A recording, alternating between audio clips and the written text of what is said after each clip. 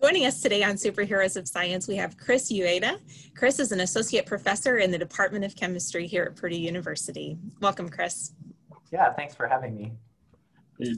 I think the first question I want to throw out is, what do you mean by complicated? Because we started asking what department you were, and we found out you were just chemistry, which we're surprised at. And you said that you're kind of complicated. What do you mean by that? Oh, yeah. So I think when you're a professor, you can take on all these different roles, right? So you can be part of different departments. Sometimes people are joined between different departments. Universities, in addition to departments, have all of these research centers and initiatives and things like that. So I started in chemistry 7 years ago, stayed in chemistry. So that's sort of my home. Awesome. Well, great. And so what are you doing there in your home? What are you studying? Yeah, so our lab does a number of things, but our central focus is on catalysts. So we think a lot about how to design new catalysts, how to discover catalytic reactions, and then how to make those reactions as useful as possible to people who need to build molecules. Now, when you say a catalyst, what's the simplest way for you to define what a catalyst would be for like a student that's going into introductory chemistry? You stole my question. Yeah, so catalysis has a very specific meaning in chemistry. So a catalyst is anything that can speed up the rate of a chemical reaction, but isn't consumed in that process. So there are really two features of a catalyst. One is it makes reactions go faster. So you can imagine all sorts of reasons why we might want to be able to do that. And the other feature is it can be used over and over again. So it's not a one-time use thing. Catalysts can operate for years, decades even, and still keep chugging along. So yeah, those are the main two things. Oh, how does catalysts, how does that then feed into the research that you're doing? Yeah, so we're really interested in developing reactions that particularly people in the pharmaceutical industry will then be able to use to make drugs. So most of the drugs that we use, most of the medicines are made by synthetic chemists, and they're pretty complicated molecules, so making them requires many different chemical steps. And we try to think about how to use catalysts to make that process a little bit easier, make it less expensive, make it easier to deliver compounds on large scale, also make it safer and less wasteful. So those are all kind of parameters that we think about. Okay. So you said a synthetic chemist. Now Yeah. What is a synthetic chemist? Oh yeah, that's a great question. So synthetic chemists are interested in being able to produce man-made chemicals. Okay, so there are all sorts of chemicals that we find in nature, and those are very useful. So plants, animals produce a lot of chemicals. Some of them are used as pharmaceutical compounds, but we also need to create a whole range of different chemicals that don't already exist in nature. So that's what we mean by synthetic. So synthetic as opposed to coming from the natural world. So all sorts of things are synthetic. So plastics are synthetic. You know, we don't mine plastic. We have to make it. As I mentioned, a lot of the medicines that we use now are synthetic. Of course, at the beginning of human civilization, all of our medicine came from nature, right? But now we've learned how to produce them and how to discover new ones. So a lot of those are synthetic. So it really ranges in terms of really simple stuff like plastic to really complicated stuff like medicine. Now, when you're talking about a catalyst, sorry, Sarah.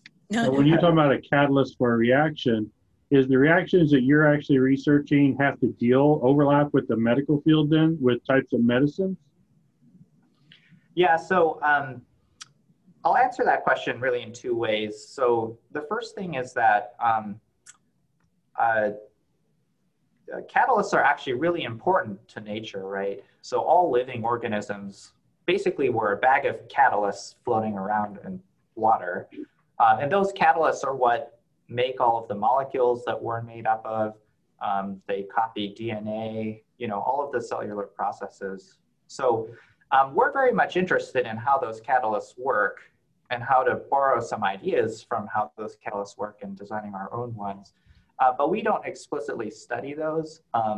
So there are biochemists, enzymologists who really want to study the biological catalysts. Where we try to contribute is being able to make new molecules that can then be used to interface with biological systems.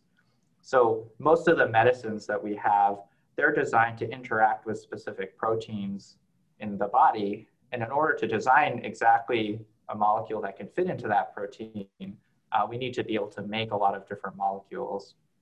So that's really the end of it that we contribute to, is how can we make a lot of molecules very efficiently, very selectively. And from, let's see, what is the time frame then when you're researching, let's say, wanting to come up with some molecules? How long of a process is that, or I don't know if it's hours or years? What time frame are you looking at to develop those? Yeah, so discovering a new drug molecule that can actually be used in the clinic to treat a patient, that can be a decades-long research project. So it really spans many, many years and efforts from many, many different scientists. So usually where it starts is there's some disease we're interested in, right? So say cancer or Alzheimer's disease. Biochemists will then study how the underlying biology behind that disease. So why is it that people get cancer? Well, it's because certain proteins in cells start to misfunction, and then that misfunction can cause things like tumor growth. So once we've identified the underlying biological problem, that's sort of when chemists start to play more and more of a role. So we identify these proteins. Okay, so this protein is misbehaving. If we were able to design a molecule that can bind to that protein and shut it down, we might be able to treat the disease. So then what chemists do is they go in, they look at the structure of the protein, they try to think about, okay, what molecules can I design that can fit perfectly into that protein? You know, we usually have to make hundreds, if not thousands, of iterations of the compound before it's highly potent. So that takes a long time. We need to make sure it's safe. So proving that it doesn't then interfere with other biological processes is a huge undertaking as well. So yeah, it can, from start to finish, you know, this is really multiple decades. And the part that we play a role in is how to be able to make compounds as quickly as possible. So if you do need to make 1,000 compounds to test, perhaps you could use our chemistry to do that. So how does that work to do that many compounds? What, I don't know, is there a particular process you use or equipment? I'm uncertain how that works. I'm just curious. Yeah, totally. So synthetic chemistry is really changing a lot.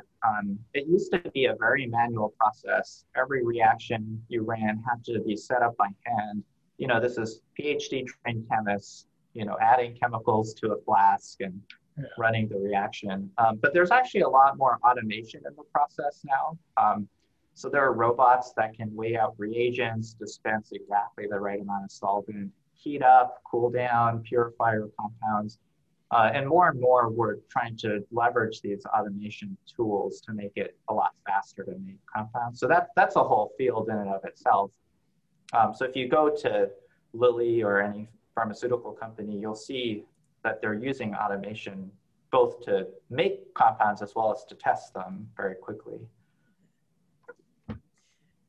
Okay, so if I have students, if I'm a high school student sitting there, I think, oh my gosh, this sounds like the coolest job. This is what I thought when I was in high school. That sounds like the coolest job. That's what I want to do. What do I need to really, obviously chemistry, right? I need to know chemistry, but what do I need to focus on in chemistry? What other subjects should I look at taking to pursue a job like this or a career like this? Yeah, totally. So, you know, one thing I always like to remind young students is usually you don't really know what you want to do until you actually, you know, get to college, you try different things. So I certainly didn't go into college thinking I wanted to be a chemist. I was a pre-med student when I started college, and I was a biomedical engineer, and I really didn't switch to chemistry until I got to the PhD stage. So I would say first thing is, yeah, there isn't really a predefined path where, okay, you need to take these courses, otherwise you won't be able to do this sort of thing. I think at the early stages, it's really about getting a very deep and general education in science. So math, of course, is very important. Every field of science has a lot of data and a lot of ways that we need to process that data. And then the core sciences, chemistry, physics, and math, and chemistry, physics, and biology are all actually tie into chemistry in some way. So yeah, I think for high school students, if you're taking STEM courses, you're really enjoying them, I think that's a great place to start. Great. Well, so speaking of the, coming up with these compounds, what compounds specifically are you working on, or what sorts of things specifically are you studying? Yeah, so our lab focuses on catalysts that contain transition metals. So if you think to your periodic table, the transition metals sit kind of right in the middle of the periodic table. And transition metals are kind of special because they are able to use d orbitals as part of their bonding. So that's actually why they're sitting in the middle of the periodic table. And that's turns out to be very useful for organic chemistry because those metals are very good at breaking bonds and reforming bonds very quickly. So actually a lot of the most efficient catalysts that we use are based on transition metals. For example, if you own a car, your car contains a catalytic converter, which is responsible for scrubbing some of the toxic gases in the exhaust out. So it gets rid of some of the CO that would be produced, carbon monoxide. So that's a platinum-based catalyst or a palladium-based catalyst. So that's a transition metal that sits in that middle part of the periodic table. So one of the big things that we're really focused on is how to use very abundant elements to do catalysis. So your catalytic converter contains platinum. You might be surprised to hear that because platinum is extremely expensive. And if anything else worked, we wouldn't use platinum.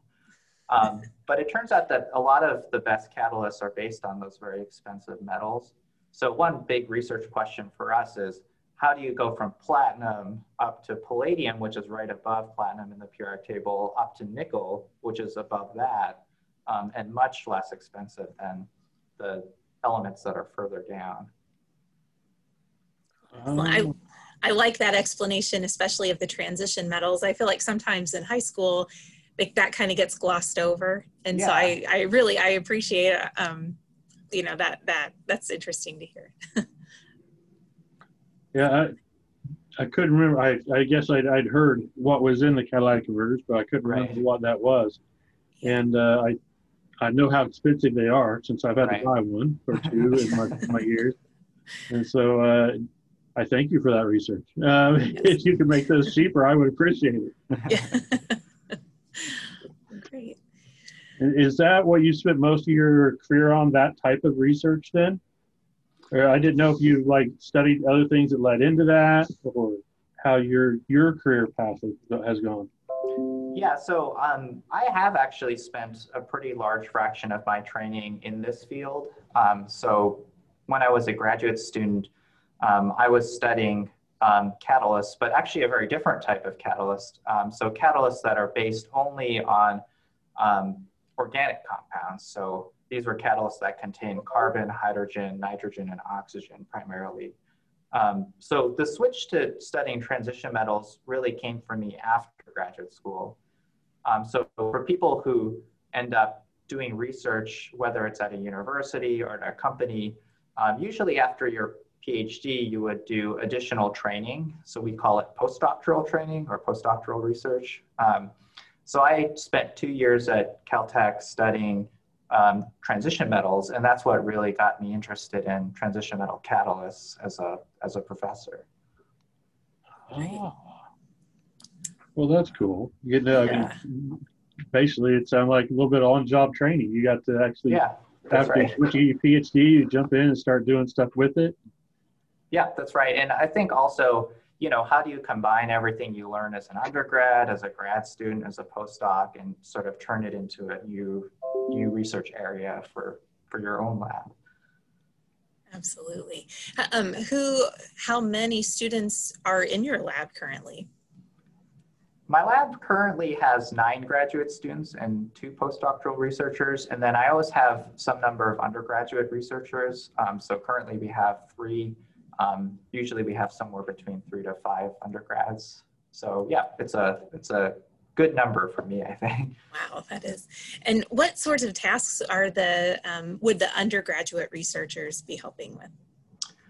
That's a great question. So undergraduate researchers can really be involved in anything and everything that our lab does. So when they first start in my group, there's a lot of training that they need to go through in order to be able to run reactions, get good data, analyze that data, carry out experiments safely in the lab. But after they've spent maybe a year or so in my group, they can really operate pretty independently, designing their own experiments, figuring out what happened, trying to plan their project, even up to the stage of writing their own papers and things like that. So especially for the students who spend maybe 2 years in my lab and are hoping to go to grad school afterward, that's really an opportunity for them to basically be like graduate students by the end of their time as undergrads. Nice. Yeah, it sounds like a nice kind of way to get in, kind of get trained a little bit about what it would be like to be a graduate student. Yeah, totally. Yeah, that's part of the goal, right? Is so people really understand what graduate school will be, if they decide to pursue that. Sure. But if someone's just getting an undergrad, they're right out of high school, they're starting to kind of research something, let's say they were interested in chemistry or something, they heard about transmission metals and how they could do things with that. How could an undergrad go about getting to work into a lab, in a lab? At Purdue, there are a lot of different ways that we do that. The first opportunity students might have is we have an honors research course for freshman students. So even in their first year, before they've completed general chemistry, they can be placed in a lab. Of course, at that stage, students are still at the very early stages of their coursework. So they're learning alongside doing experiments. But they can still run experiments, still understand what they're doing, and then sort of build from there. I would say that's atypical. So most undergraduate students will start doing research more in their sophomore to junior year. And the process is actually very simple. Looking at the different research groups that are available, the group websites are always really useful at providing information about what types of research everybody's doing. And then just reaching out to professors individually by email, asking if they have a spot available. And that's usually how it starts. Cool. Yeah. Oh, I like that. I would say I've heard a number of people, as we've done interviews, really encourage students to get into research and see how they like that and get their feet wet and gain that experience. Yeah, absolutely. I think a lot of students don't even realize that's an option, or wouldn't really think to email a random professor they've never met before. But we get those emails all the time, and we're always happy to get them and talk to students. So yeah, I would definitely encourage everyone to do that. Well, thank you. That's